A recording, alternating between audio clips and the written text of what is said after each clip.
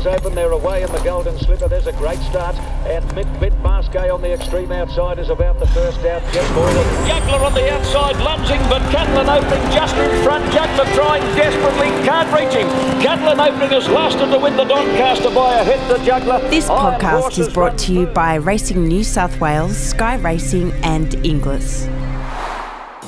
From July the 1st, 10 race programs will become the norm at Sydney's Saturday race meetings. This is the result of the introduction of midway races for horses trained in the smaller metro and provincial stables. Midway races will carry $100,000 in prize money, as will the Tab Highways, up from $75,000, while normal Saturday races will go to $130,000. Country Sky 1 races will go to $24,000, Sky 2 races to $15,000, and Country Non-Tab to $10,000. Another 20 meetings will be added to the Country Showcase series, where minimum stakes will be $30,000. Feature races to receive a prize money boost are the Epsom to $1.5 million, and the time-honoured Villiers goes from $250,000 to $750,000. The English sales this year have produced unbelievable figures at both ends of the market, a clear indicator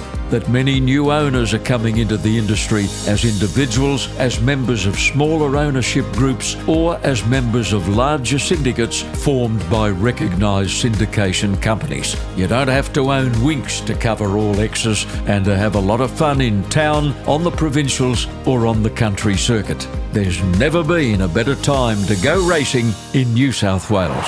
I was absolutely delighted when Neville Begg agreed to join me on the podcast for a long overdue chat. Coming up 89 years of age, the former champion trainer enjoys reasonably good health, although he's happy to confess he has slowed down a bit in recent times. Had he not slowed down a little, it would have been very difficult to get this man to sit still long enough to conduct a comprehensive interview. Neville Begg was a working dynamo during his 60-year involvement with horses, and I recall somebody telling me once that at the height of his Sydney training career, he'd had 2 weeks off in 27 years.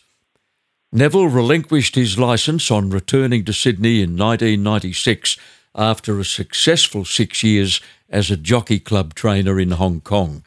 He has maintained a keen interest ever since, and not long ago his name was back up in lights as the owner, breeder and syndicate manager of the brilliant sprinter Written By, winner of the 2018 Blue Diamond Stakes. Neville Begg is online to talk to us on this podcast, and I'm absolutely delighted to welcome him. Neville, thanks for your time. Good afternoon, John. Thank you. Talking about Written By, Nev, he won 6 from 11 before being retired to Widden Stud. Did you intend to retire him that early, or did an offer come? John, we did not intend to retire him so quickly, but he was completely sound, and an offer came from just standard Widden Stud, which is a wonderful establishment, and we took the opportunity to do that. And he's already served a full book of mares for the first season, and I believe he's a very large number in foal. You've been to see him recently too? Yes, John. We went up last weekend and looked at the horse, and he looks in great order. And although they're going through a serious drought, all the mares look in fantastic order, and they're beautifully looked after. He was a brilliant and precocious 2-year-old with a Blue Diamond win and a very good 4th in the Golden Slipper, and he finished close up in some really good Group 1 races as a 3-year-old. Yes, John. He ran 4th in the Coolmore Stakes down the straight, which he ran very well in. And as you said, he ran 4th, so close up 4th in the Slipper. It was very, very good runs, and previously he'd won the Pago Stakes, the Blue Diamond, the Blue Diamond Prelude. He'd done very, very well as an early 2-year-old, and we was hoping he could continue as a 3-year-old, but the offer came to go to Stud, and we took it. Yep. Another very good horse you raced was All Silent. who won 8 races in all for about $1.6 million. He won a couple of Group 1s, both at Flemington.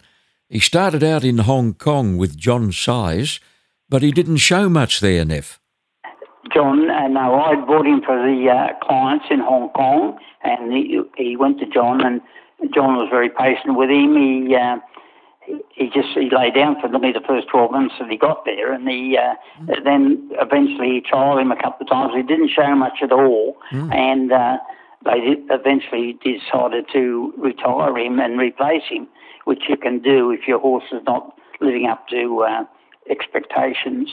And so they called me and let me know what they were going to do, and so I offered to buy the horse, and they accepted my offer, and we come back and we gave him a trial, and Graham said, oh, look, he might win a maiden, and then one day he put blinkers on him, and the horse changed dramatically. He won his first start and went on from there and become a very successful horse. He loved coming off a good speed, Nev, didn't he?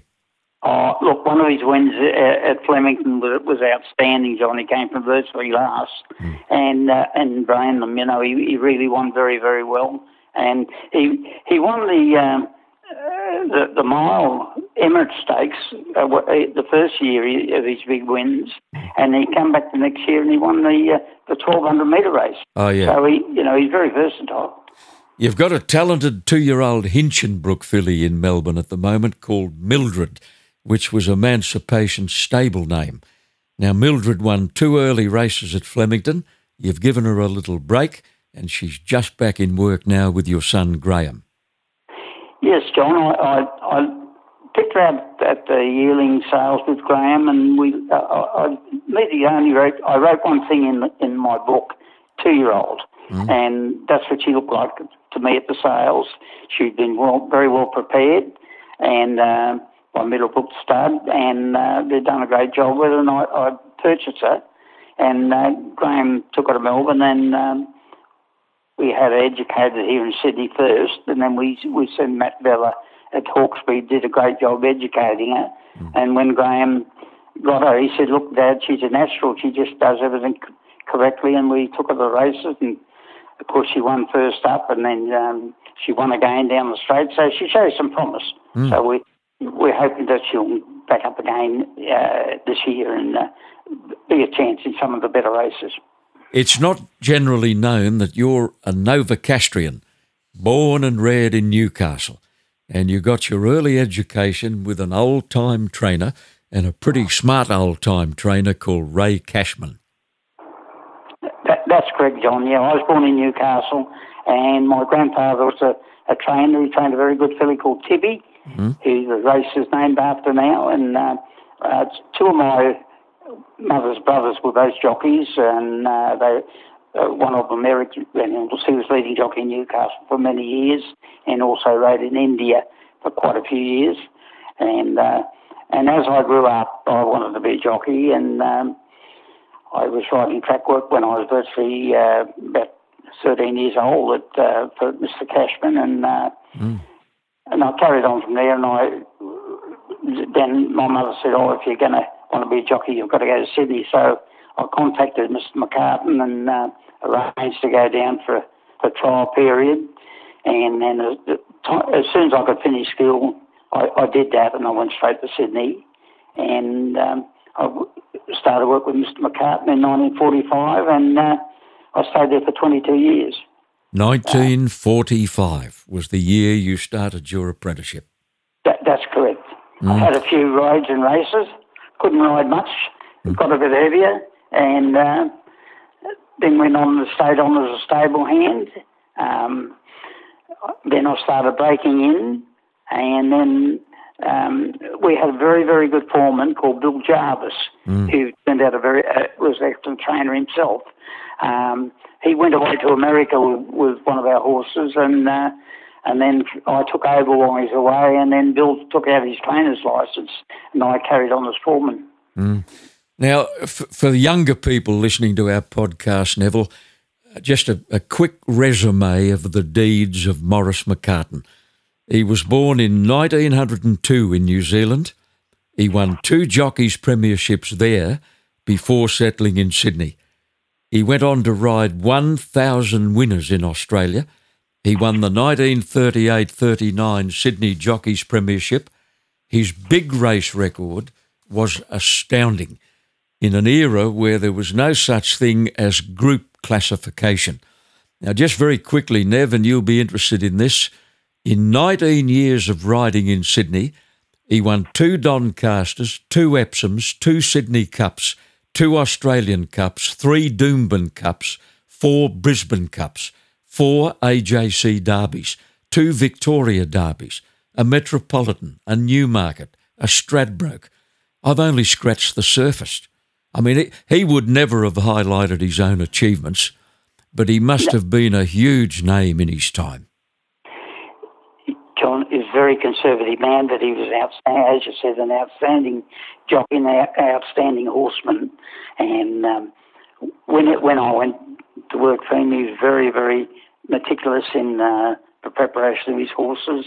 We had a couple of older horses when I first went there, a horse called Shining Knight. I think he belonged to the gentleman that used to do the Ginger Miggs cartoons. We had another old horse called Kyrie, who I had my first race ride on. He won an Epsom. I took him to Grafton in 1947 to win the Grafton Cup. We went up by train. It's a long trip. And he won the Dick Growdy rode him. He won the Grafton Cup in 1947. And then the next year we got a very good filly come along called Sweet Chime. Yep. And she won the Jim Crack, she won the Caulfield 1,000 Guineas, she won the Oaks. She's a very, very good race mare. McCartan acquired his trainer's licence in 1942 and went on to win 4 Sydney premierships. He finished second to Tommy Smith 10 times. He was a very softly spoken man, Neville, wasn't he? There was nothing rowdy or boisterous about him. No, he's a very gentle man, and he's respected by everybody that came in touch with him. And of course, then we had a great Neville Silwood come to ride for us. That was a great boon to the stable. You know, Neville was a great horseman and a good jockey, and very successful. You rode the famous racehorse and sire, Todman, in a lot of his track work. Now, firstly, you tell me he was a devil to buck on his way home from the track. John, I rode him in the big saddle almost up till the time he raced, because he would drop you on the way home, you know, if you weren't alert all the time. You know, he was a very strong colt, and just had a sort of will of his own, you know, but we soon realised that he had ability, and the first time we gave him the jump out at the jump outs, he jumped out with another colt and they cleared out and beat the other by 100 yards. But the other one was a horse called Gold Stakes. Oh, wasn't he quick? He was a very, very fast horse. Won a Newmarket, and he was a very, very good horse. And, he and Todman jumped out together one morning, unbeknown to us at that time. They're both unraced, you know, and so we soon learned that he had a lot of ability. He won his first race in December, and he broke the Australasian record for 1,000 metres, won by 10 lengths, and then he won the December Stakes, and we rested him. And for a little bit, because he was a bit shinful, and Mr. McCartan gave him as much time as he could. When he came back, they didn't have a lead-up race, and then the slipper was in its infancy. That was the first time it had ever been run, so there was no idea of having lead-up races. So he ran in an open-class welter, and he beat a very, very good horse called, I think, Leo Sullivan training called Newspec. Oh, yeah. He was a very smart horse, and Todman won an open-class welter. And we had another good filly at the same time called Concert Star, and she did a similar thing. She won an open-class welter at Canterbury, and she eventually ran third to Todman in the slipper, and was a good filly in her own right. Well, Todman won the slipper, the very first Golden Slipper, by 8 lengths. He loved a fancy margin, didn't he? He did. In fact, his owner, Mr. Wootton, I think, reprimanded Neville for winning so easily. I think Mr. Wootton liked to have a little wager occasionally, and Neville won, giving him a kick in the ribs. He won by 10 at his first start, virtually, and I think Mr. Wootton reprimanded Neville for winning so easily. It was against the handicappers' weighting program. You know that if you win by a big margin, you get more weight. But so that's how it turned out. You know. 2 weeks after the slipper, he stepped up to the 7 furlongs of the Sires Produce Stakes. Now, Tulloch beat Todman in the Sires Produce Stakes. Many were disappointed in Todman on the day, Nev, but I don't think they realised how good Tulloch was. No, well, Tulloch had won 2 or 3 races, including Sires Produce in Melbourne, and he came up and he didn't run in the slipper. He dodged it and run in another race, and he met Todman, who was backing up fairly quickly. We wasn't used to backing up so quickly, and he beat him in the. And then in those days, the Champagne Stakes was over 1,200 metres, 6 furlongs. Yeah. It was on the Wednesday following the Sires, and Todman turned the tables there. He won very comfortably and beat Tulloch. They were the only 2 times they met, John, you know, so they had a win each. Yeah, 1 each, and when he won the Champagne Stakes, he beat Tulloch by 6 lengths coming back to the shorter trip. Now, he came back as a spring 3-year-old, Nev, to win the Hobartville Stakes very easily. Then he stepped up to 9.5 furlongs in the Canterbury Guineas, struggled a bit in that. He only won that by 8 lengths, and he beat a subsequent Epsom winner called Turkestan in the Canterbury Guineas. That's right. Well, in those days, Canterbury was a bit of a sharper track than it is today, and he loved going around the corners, and he put a big gap in them and won it very easily. How did he travel over the longer trip, Nev? Did he get too keen? Oh, no, he settled down pretty good. I think from memory, he pretty well led all the way, you know, and Neville just let him stride and he just kept going. He missed the Rosehill Guineas, won by Tulloch. Why didn't he run in the Rosehill Guineas? I think Mr. Wootton decided that he didn't want him to carry I think it was 8 stone 10 they carried then in the Rosehill Guineas and run him at weight for age. So I think he ran in the Hill Stakes. That's memory. Right. Yes, he had 48.5 kilos in the Hill Stakes and he finished 4th of 5, but he broke down and it was obviously serious because he wasn't seen for 2 years. Yeah, he cracked the bone in his hind leg, John, and Mr. Wootton had him operated on, and also then we rested him for a long time. And when he was going back into pre-training, he went back to Ernie Fellows at Warwick Farm, and Ernie Fellows pre-trained him and took him in the river up at Warwick Farm and swam him and all sorts of things. And then when we got him back to fitness again, he came back to Mr. McCartan, and he only had 3 starts. He ran to Canterbury. He carried about 9 stone 5. Yeah. At his first start back, and he broke the Canterbury track record. Didn't win by as big a space as he had been, and then we took him to Melbourne, and he won the Lightning Stakes, and then he backed up and won the Futurity. So he won his only 3 starts on his return. You know? Yep. Now, he was lame after the Futurity, and the curtain came down on a short but spectacular racing career, the mighty Todman. He was a sensation at the stud. He spent part of his career at Widden and part of it at Barramel, where he's buried. He was a champion sire of racehorses, a great sire of sires, and a wonderful brood mare sire, and his influence has been enormous. And I'm talking to the man who rode him in a great deal of his track work. You must think of him, Nev, in your quiet moments. John, you never forget those times when you had with those great horses. You know, he was just as you say, he was just a remarkable horse. The deeds that he did, and the fact that he could come back after such a long layoff and win in top class company. I want to get your recollections of the best mare Maurice McCartan got to train, and I refer to that beautiful chestnut with the flaxen mane and tail known as Winona Girl. She raced a lot, Nev. She had 68 starts in 4 years. She won 27 of them with 26 placings, and 15 of the wins were in races which are today classified as Group 1s. She had a couple of little quirks, you tell me.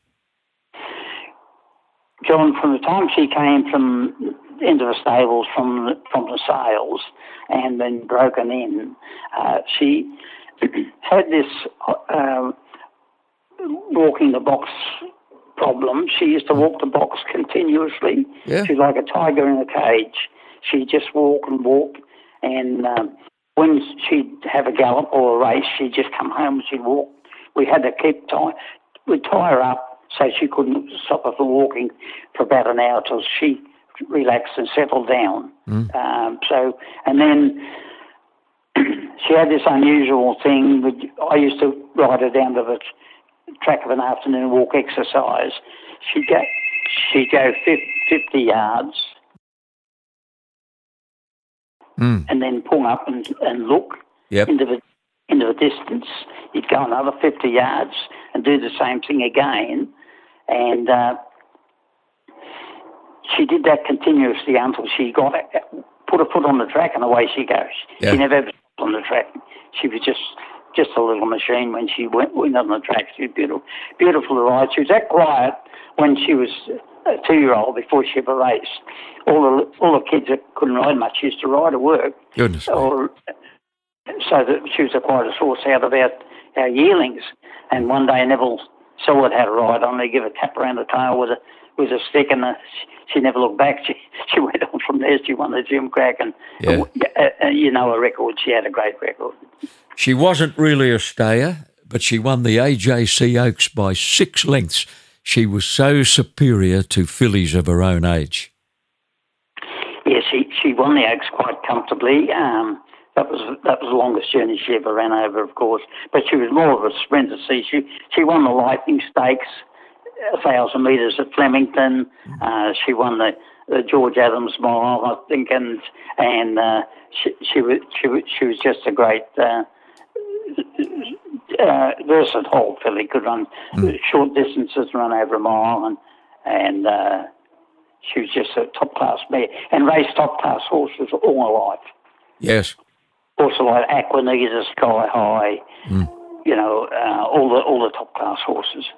Nev, sadly, her deeds on the track eclipsed her achievements as a broodmare, but she did produce one filly that could gallop a bit.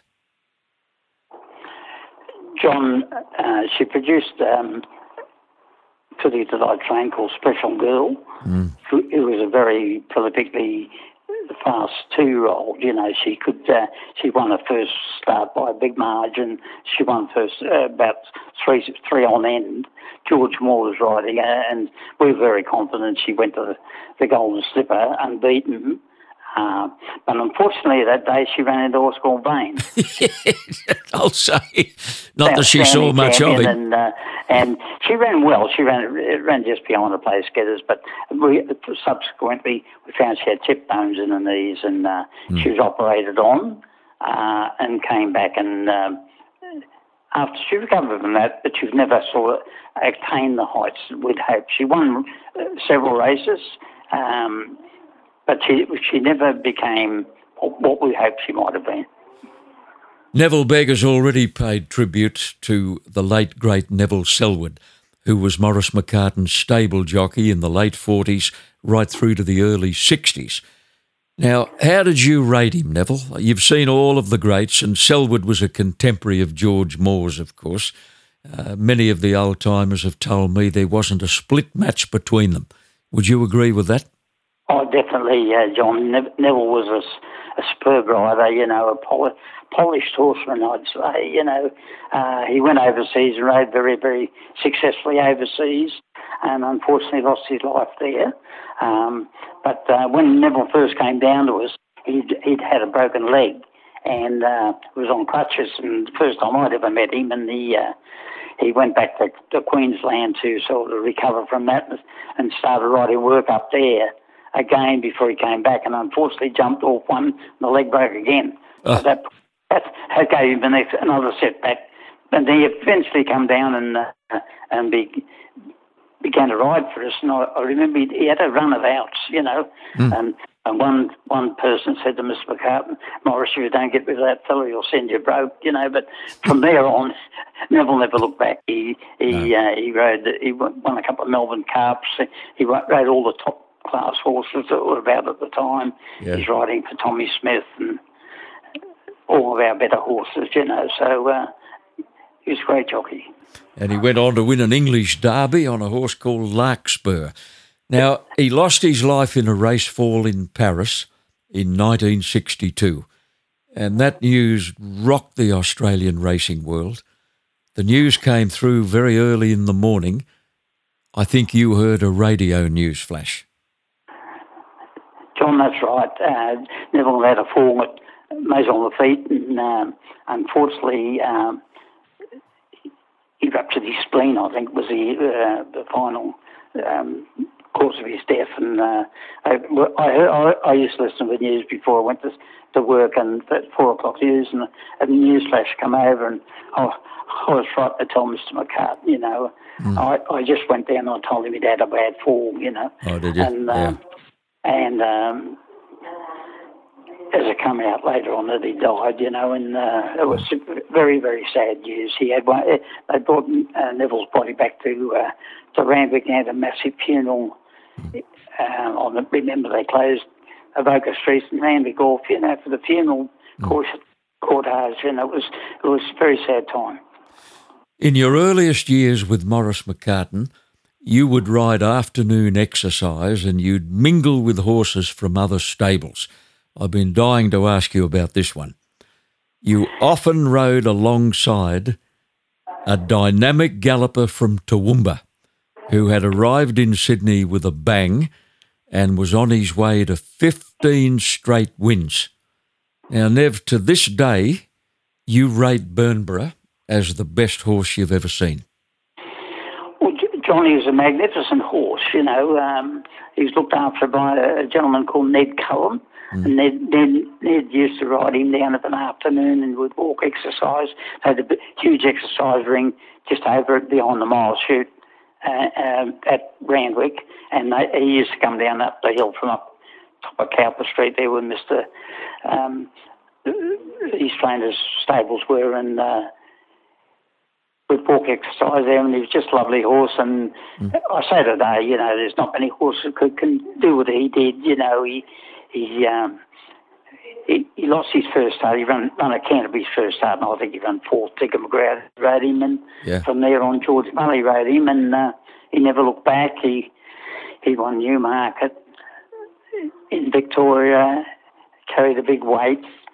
He went to Brisbane. He won the Doomben 10,000 with, I think, more than 10 stone on one Saturday, and he backed up won the Doomben Cup the following Saturday. Yeah. So 1,200 metres one Saturday, 11 furlongs the next Saturday. You know, there's not many horses could do that. Yeah, with the massive weights. Massive weights he carried, you know.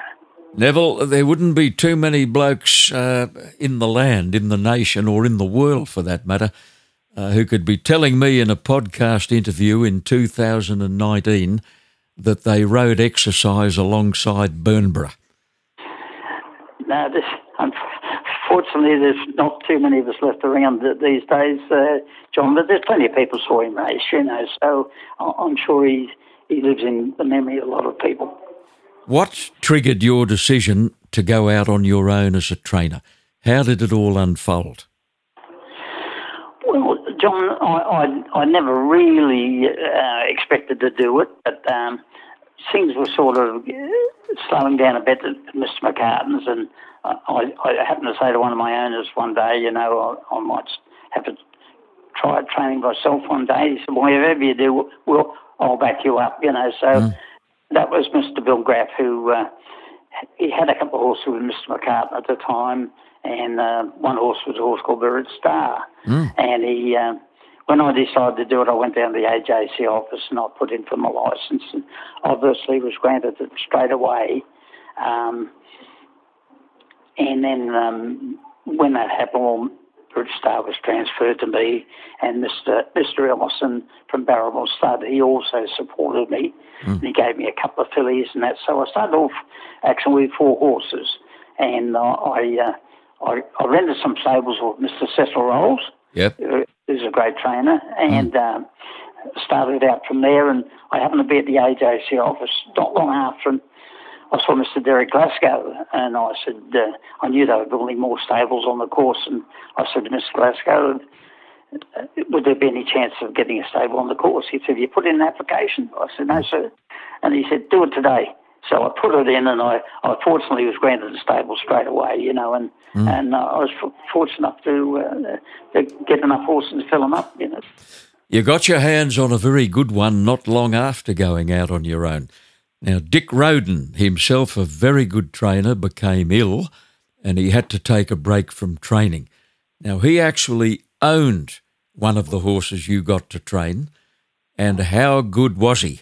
Divide and Rule. Yes, well, John, it was a funny story because I got a call to go to the AJC offices, so I had to see the committee. So I said, well, what have I done wrong? You know, and I really was a bit panic-stricken, and I got dressed up and I went down. I said to the desk, where do I go to the committee? Oh, I'll go upstairs to the committee room. So when I got up there, there was only one committeeman. And the gentleman said to me, he said, oh, Mr. Begg, would like you to take over Mr. Roden's stables. I said, well, yes, sir, I'd be pleased to do it. He said, there'll be 2 horses there.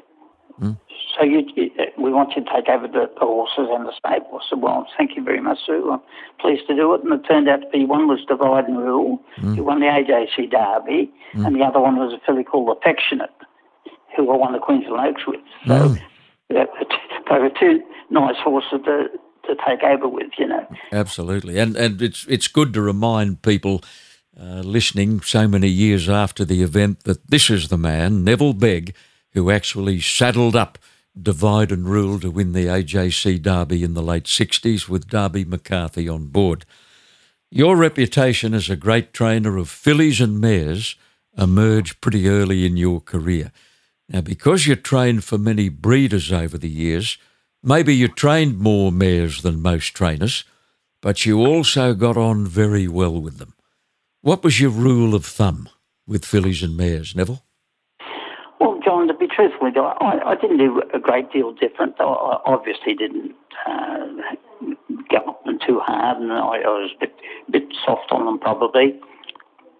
Didn't ride them all the time. We led them off ponies a lot.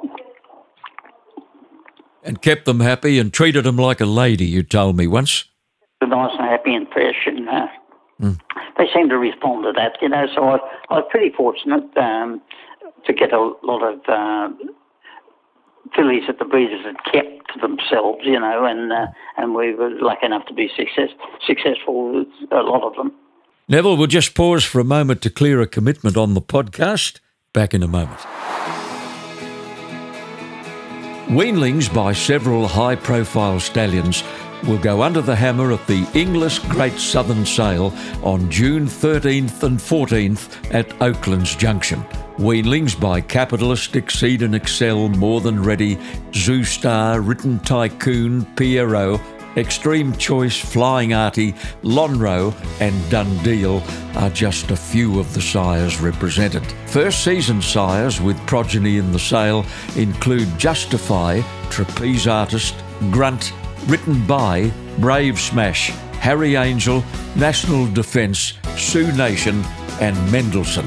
This is the sale where horses like G-Tra, Montefilia, Behemoth and On the Bubbles made their first public appearances. For those who enjoy the challenge of buying weanlings at the right price and turning them over for handsome profits the following year, this sale has been described as a pinhooker's paradise. 408 weanlings will be on offer over 2 days at the 2021 Great Southern Sale, June 13th and 14th at Oaklands Junction in Melbourne. My special guest is Neville Begg. It's well documented that the best horse you ever trained was this big, strong grey girl called Emancipation. She won 19 from 28, 6 Group 1s, 6 Group 2s, 1 Group 3 and 2 listed wins. Her finest moment, Nev, I'm sure you'll agree, was in the 1983 Doncaster as a 3-year-old filly. John, yes, she was a great race mare. When she first came to me, she had come out of a paddock at Dubbo, actually. The great Judge Les Young had leased her from Mr. Bob Lapointe and his friends. And when she first came to the stable, she was sort of a grey. She was half chestnut. And we did a little bit with her, and we could see she needed a bit of time. So we turned her out. And when she came back, she was quite a handful of a filly to train. My son Graham looked after her all his life, all her racing career. And she eventually ran on the first start on Bank Holiday Day, I think, in the new season, which she won, and then she won 4 or 5 or something in a trot. And we took her to Melbourne, and I had her in the Edward Manifold Stakes, which is a bit of a task, first preparation. And at the time, we had a very good horse called Dalmatia running in the Epsom on the same day. So Ron Quinton, who rode her in every start she had, bar this one, I sent my apprentice Kevin Moses down to ride her, and she won the Edward Manifolds, and Ronnie won the Epsom on Dalmatia, so we had a good day. You certainly did.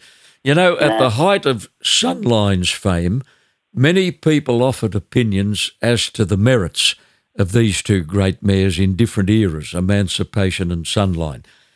Could Mildred, as you called her, have beaten Sunline? Well, John, I think she'd been competitive right up to, a certain distance, up to my hind rates, you know. She was could sit on the pace. She had good speed herself, but she could sit off the pace and finish on had a good turn of foot, as I say. And she'd have been competitive with any of the better mares about. Including Winx? Oh, look, Winx was a bit of, I would say, one pace. She didn't have a great turn of foot, but she just kept on running. As I said, she had been sitting on her and might have outsprinted her at the finish up to 1,400 or 1,600, you know. So she'd have been competitive with any of them, I think. Dalmatia, you've mentioned him already. He raced 24 times. He won 9 with 4 placings. He won an Epsom and a Group 1 Rawson Stakes. He won a couple of Group 2s and a listed.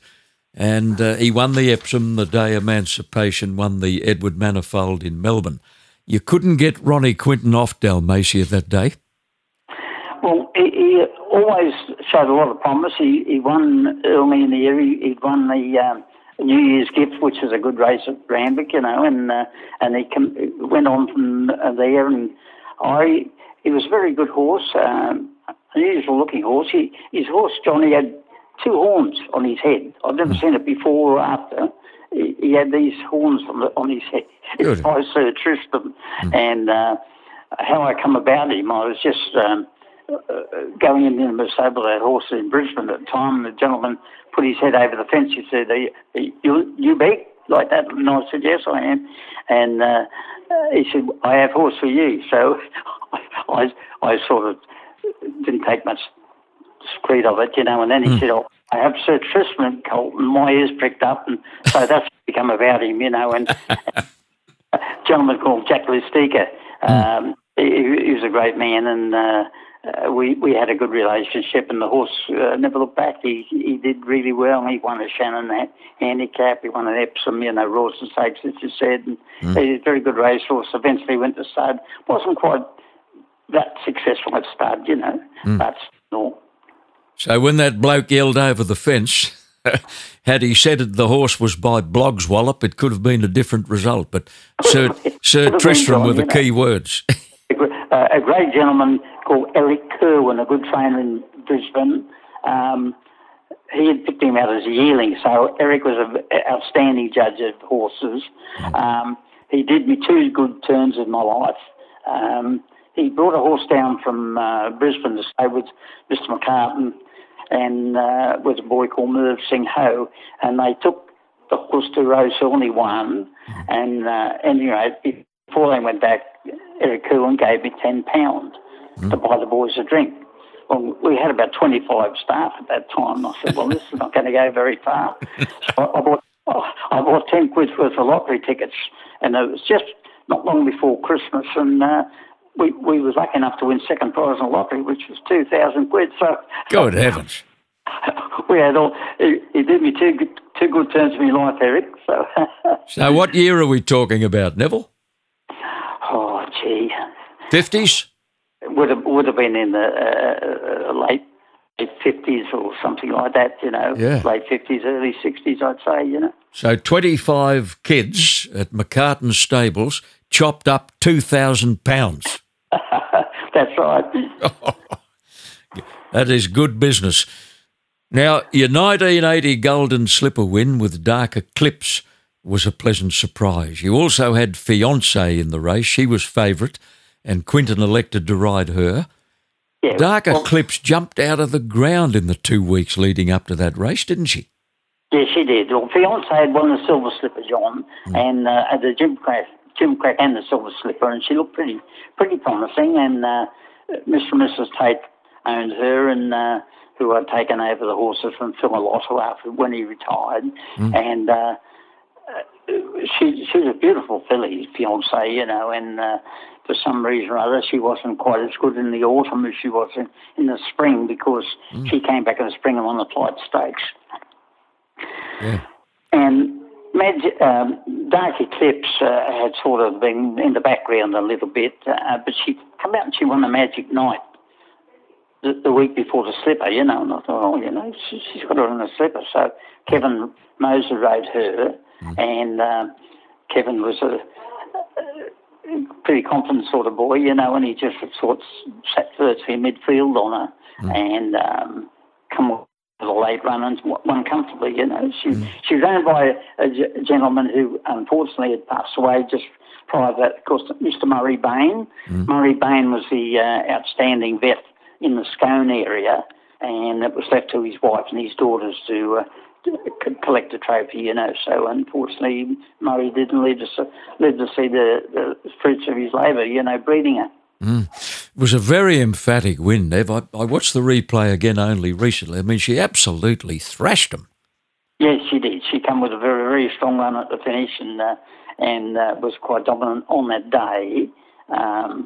She never quite gained any further great heights. But she's a great little filly. You know? Kevin Moses finished up winning 3 Sydney Jockeys Premierships, and he was a highly regarded jockey in Sydney for many years. Kevin started off his apprenticeship with me. I don't think he'd ever been on a horse before he came to me, and we had a good relationship, you know, we still have. And Kevin's wife, who he's married to now, she worked for me as a track rider. Jenny. Jenny. She was a great girl, and she still is. We're very good friends. And Kevin had a couple of very big wins for me. Apart from winning on Emancipation at Edward Manifold, he won the Slipper, and he won the Sydney Cup on a mare called Palace Revolt for me, you know, which was run on probably the heaviest track I've ever run a horse on, you know. But Neb, they went around the outside fence in that Sydney Cup. Well, most of the field did, but Palace Revolt and another New Zealand horse went around the inside fence. Yes, yeah. She was a swimmer, wasn't she? And she could handle the mud. She won very easily, you know, won by a big space. Yeah. Your association with Ron Quinton was one of the most enduring in Sydney racing history. You were together for 20 years. You both had a great work ethic, you communicated well, and you got on very well together. Ronnie won 8 premierships, and he's the first to admit that he couldn't have achieved that without your support. Well, we got on very, very well, Ron and I, you know, and we still do, you know, and He was an outstanding rider. When he finished his apprenticeship and he decided if he was going to sort of reach better heights, he'd done very well as an apprentice, and he decided to come to Randwick, and Theo Green had moved from Rosehill to Randwick also, which made it easier for him. And Ron did very, very well for me. He rode, apart from the big race, he rode lots and lots of winners for me, We used to even fly to Newcastle on a Tuesday. They used to have Tuesday meetings in those days, and we'd fly up to Newcastle and go there. And I'll never forget one day we had a couple of runners at Geelong, and Ron and I, we flew to Melbourne. Graham met us at Tullamarine with a helicopter. We got the helicopter to Geelong. Both our runners won. And we both back on the helicopter, and we're back in Sydney by about 7 o'clock. So we had an eventful day. November Rain was a great staying filly. Oh, she was just an outstanding staying filly. She'd had two or three runners before she came to me. They'd been training her up at the farm up at Muskoka, I got her, and I think she won a 1900 at Canterbury or something like that, 1900 metre maiden at Canterbury. So we decided to go to Melbourne, and she got into the weight for on the limit, because she hadn't won a certain amount of prize money, and she won that. And then we backed up, and she won the Oaks, AJC Oaks, and then we rested her. But when she came back, she had a peculiar problem. She went dry-coated. Yeah. She couldn't sweat it, and she used to sort of pant like a dog a bit, and then I thought, she'd finished, she won't do any good. And about 10 days before the AJC Oaks, it turned quite cold, and she picked up and she brightened up, and anyway, she won the AJC Oaks. And I backed up the runner in the Ledger, and she won the Ledger. Yeah. I think Just a Dash finished behind her, who's a subsequent Melbourne Cup winner.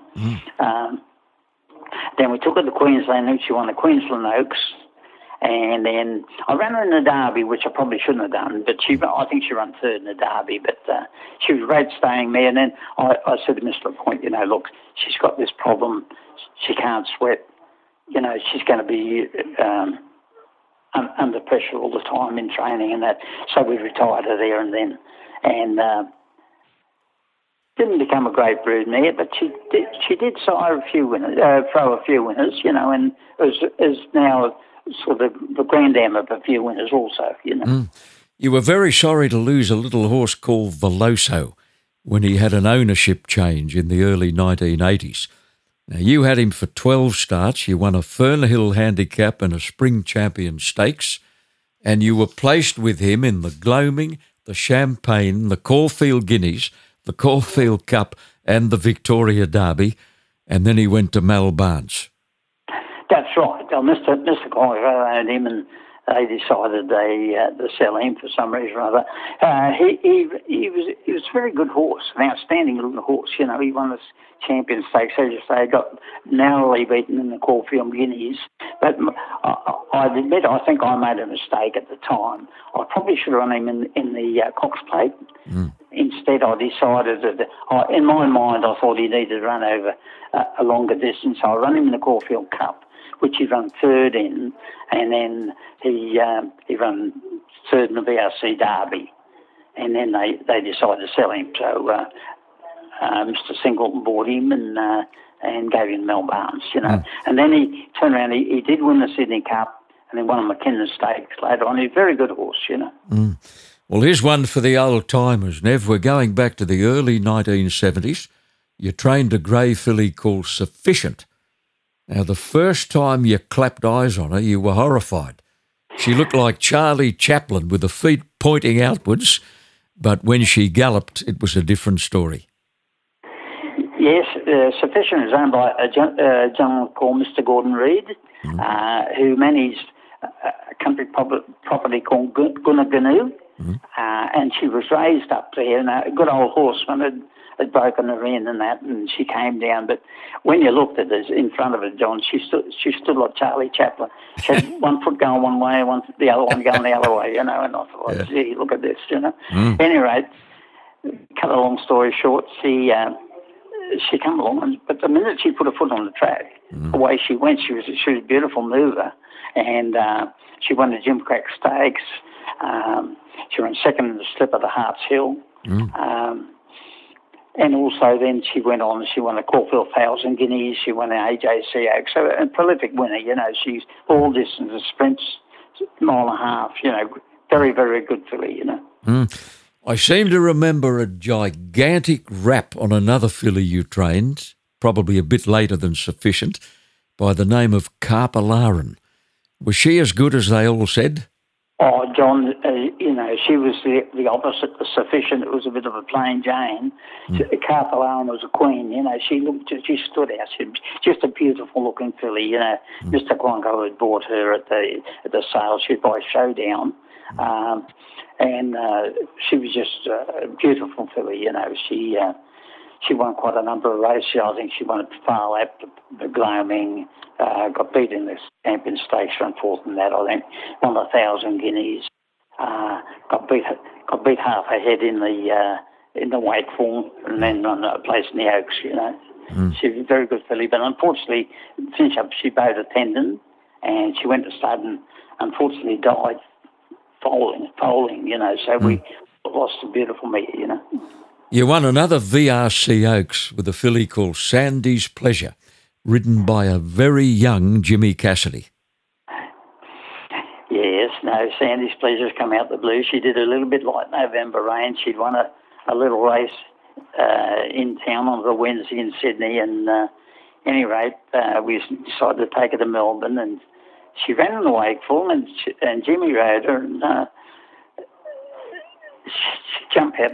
She led by a big margin. She really went hard and fast and faded at the finish. And any rate, I said to Jim, I was going to run this filly in the Oaks. I couldn't run her on that. He said, "Oh, don't worry, she'll do better in the Oaks. All right, and I'll ride her." So I said, "Okay." He's a good judge.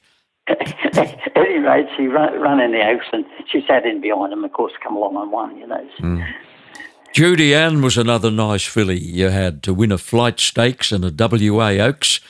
And in keeping with your reputation as a filly trainer, I think you told me this yourself, you won the Oaks 11 times in 3 states, New South Wales, Victoria and WA, 11 Oaks. John, I was fortunate enough to have the fillies to do it. We won the Queensland Oaks 4 times, so we were lucky enough to do that. And I think we won the Western Australian Oaks twice. I'd won the Wakeful Stakes 4 times, and of those, only one of mine had won the Oaks. That was November Rain, but all the others have run very well every time. And I ran second in the Wakeful 3 times, and each time I won, I got beaten. The horse that beat me won the Oaks. So it's probably the best guide of any race in Australia. The Wakeful Stakes to the Oaks. The ones that run well on the Wakeful, win it or run in place, they generally win the Oaks. Yeah, and they've got 5 days, Nev, to get over it. I think that's the difference, isn't it? It's not 2 days, it's 5. 5 days, yeah. They generally back up very well. Another lovely mare you trained was Heat of the Moment for the late Ross Cribb, who around that time was the chairman of the New South Wales TAB and one of the nicest blokes it was my pleasure to meet in racing.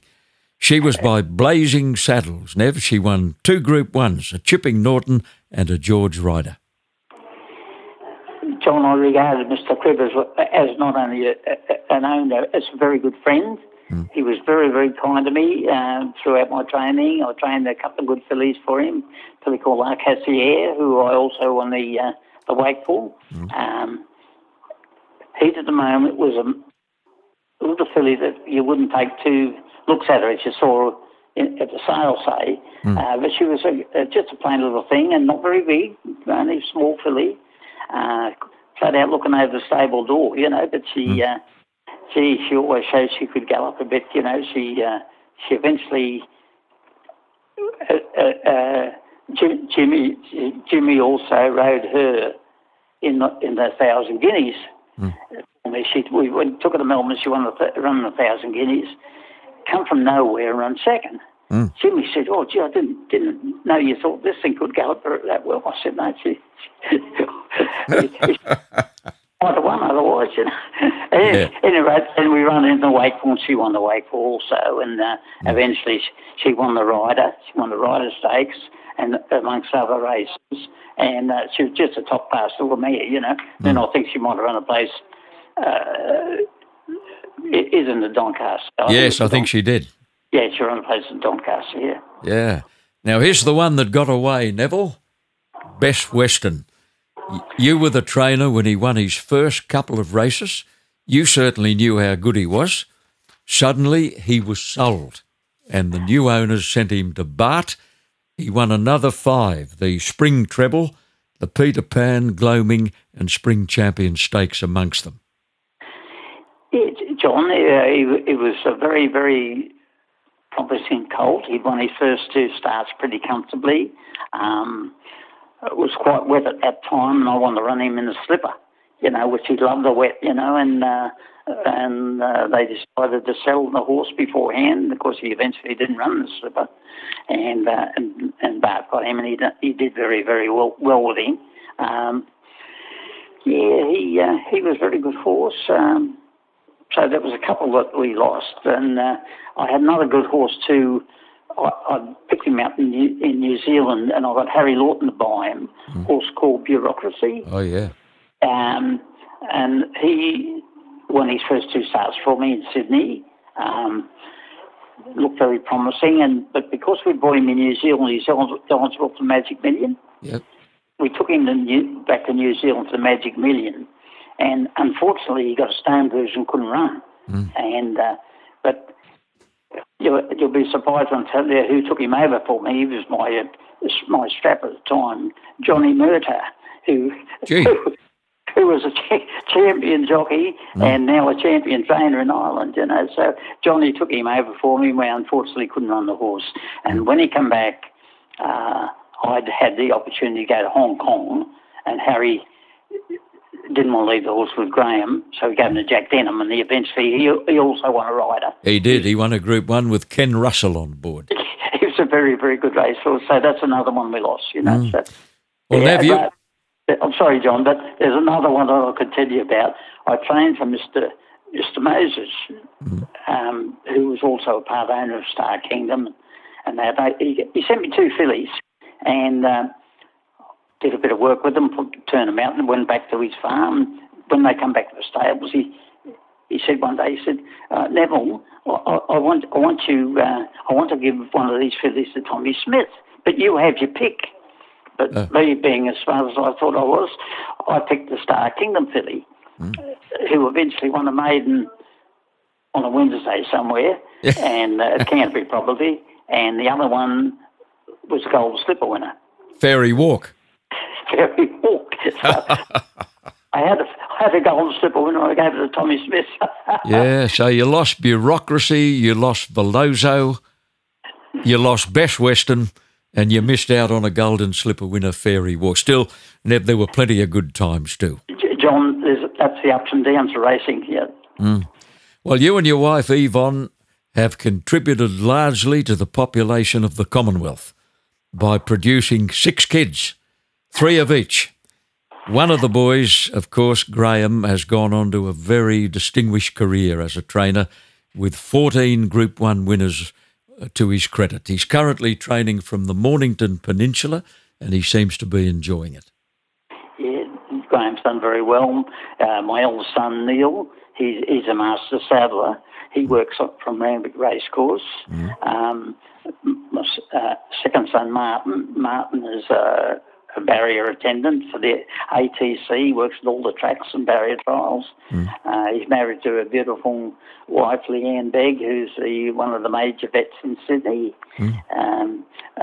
My daughter, Linda was married to Wayne Harris, and they're now divorced, but she's took a very big part in my racing. She ran my offices and took me to the races as I've never driven a car. The girls used to drive me about, and my other two daughters, Carmel Size, she married John Size in Melbourne. They were now part of it again, and then my other daughter, Carolyn's a social worker at one of our major hospitals, but she's also a punter, so they're all involved some way or other. Yeah, now where does she get this penchant for the punt? I think she gets it from her mother. I'm sure she does. Yvonne has always loved the little dabble and nothing's changed. I can tell you a little story. I won the Doomben 10,000 and I was very happy with myself. I caught the plane home at night and my wife and the two girls met me at the airport and they're really happy and that. And I thought they were happy because I'd won the Doomben 10,000. But as it turned out, Yvonne, I'd also had a couple of runners at Rose Hill. One of them had won and the other run third. And the one that won was 101. So anyway, Yvonne had the only tote ticket for the trifecta on that race, and she scooped the pool. That's in the early days of the trifecta. So it wasn't. Those smiles weren't to welcome you home from Brisbane. That's right. So she had the only winning ticket on the trifecta at Rose Hill, so she was pretty happy. I think many people were surprised when, in 1990, you suddenly relocated to Hong Kong as a jockey club trainer. A new life, a new culture. What prompted that decision? Well, John, things slowed down a lot. I hadn't been offered any young horses. A lot of my owners had retired or passed away and that, and things had quieted down quite remarkably in the stable, and we didn't have very, very few new horses coming in. So Kieran Moore, who was working with Dr. Bill Burns at the time, they were doing the selecting of the horses for Hong Kong, and Kieran rang me and said, look, there's a position coming up in Hong Kong. Would you be interested? I said, well, I'd be interested, but I'd never ever thought about doing it. And so he said, I'll ring this fellow in Hong Kong and have to talk to him. So I rang Hong Kong and they said, are you really interested? Well, I said, yes, I am. They said, well, we'll fly you up and you can have a look and see what you're thinking. And I said, wouldn't go without my wife. So we both flew up and they showed us round and we said, oh, let's have a go, So we went into a sort of vacant flat. We had to furnish it ourselves and that. And anyway, we liked the outlook of it, and the stables were close handy, and so we decided to make the move, And then I went to the AJC committee and told them, and I asked could Graham take over my stables, and they allowed him to take over half of my stable, and Bill Mitchell took over the other half, So right, so it gave Graham a start, and it gave me a new start. So it all worked out very well in the end, And you never trained again in Australia? No, I didn't. No, I was lucky enough to win one of the international races, John. I won the international bowl with a horse called Winning Partners. And then I bought a horse out of a mare that I'd trained in Sydney at the yearling sales, and the gentleman that owned Winning Partners decided to come in half with me.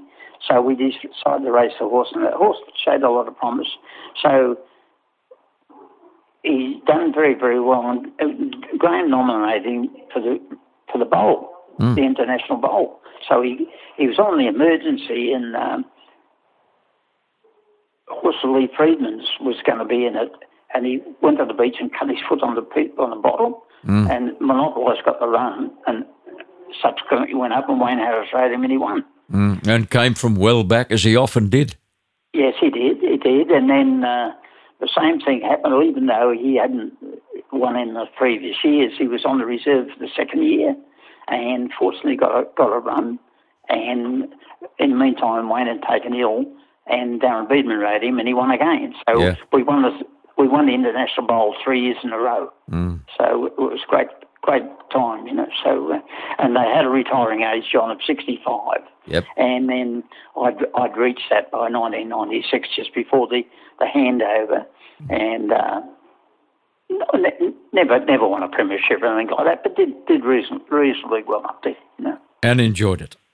Oh, look, John, it was a great lifestyle. Like, as I said, up in Hong Kong, every day was like New Year's Eve.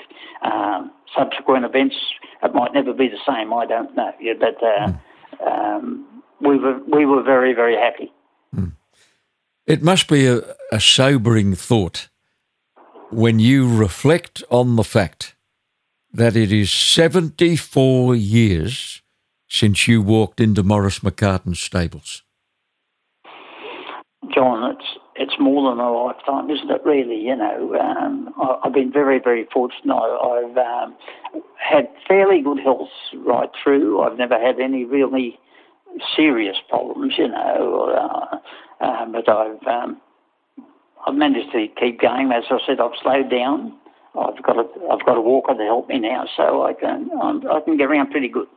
And I've got the interest of the colt at stud now. It was written by a stud. I've got a couple of mares in foal to him, and a couple of horses in work with Graham. So, you know, we keep an interest, you know. Yeah, and there's always a fleeting possibility that Yvonne is going to strike another whopping big trifecta. Well, look, she's become a non-punter lately. She likes watching, but she doesn't. She's not betting. You know, she knows she's past that stage at punting now. You know, she used to have, you know, $5 dabble with that, but she's just happy to watch them now. Neville Begg, I am deeply honoured that you've given me so much of your time today for the podcast, and I've enjoyed every minute of our chat. Thank you so much. John, thank you very much. I appreciate it very much. Thank you. Neville Begg, and this podcast was produced by Supernova Sound.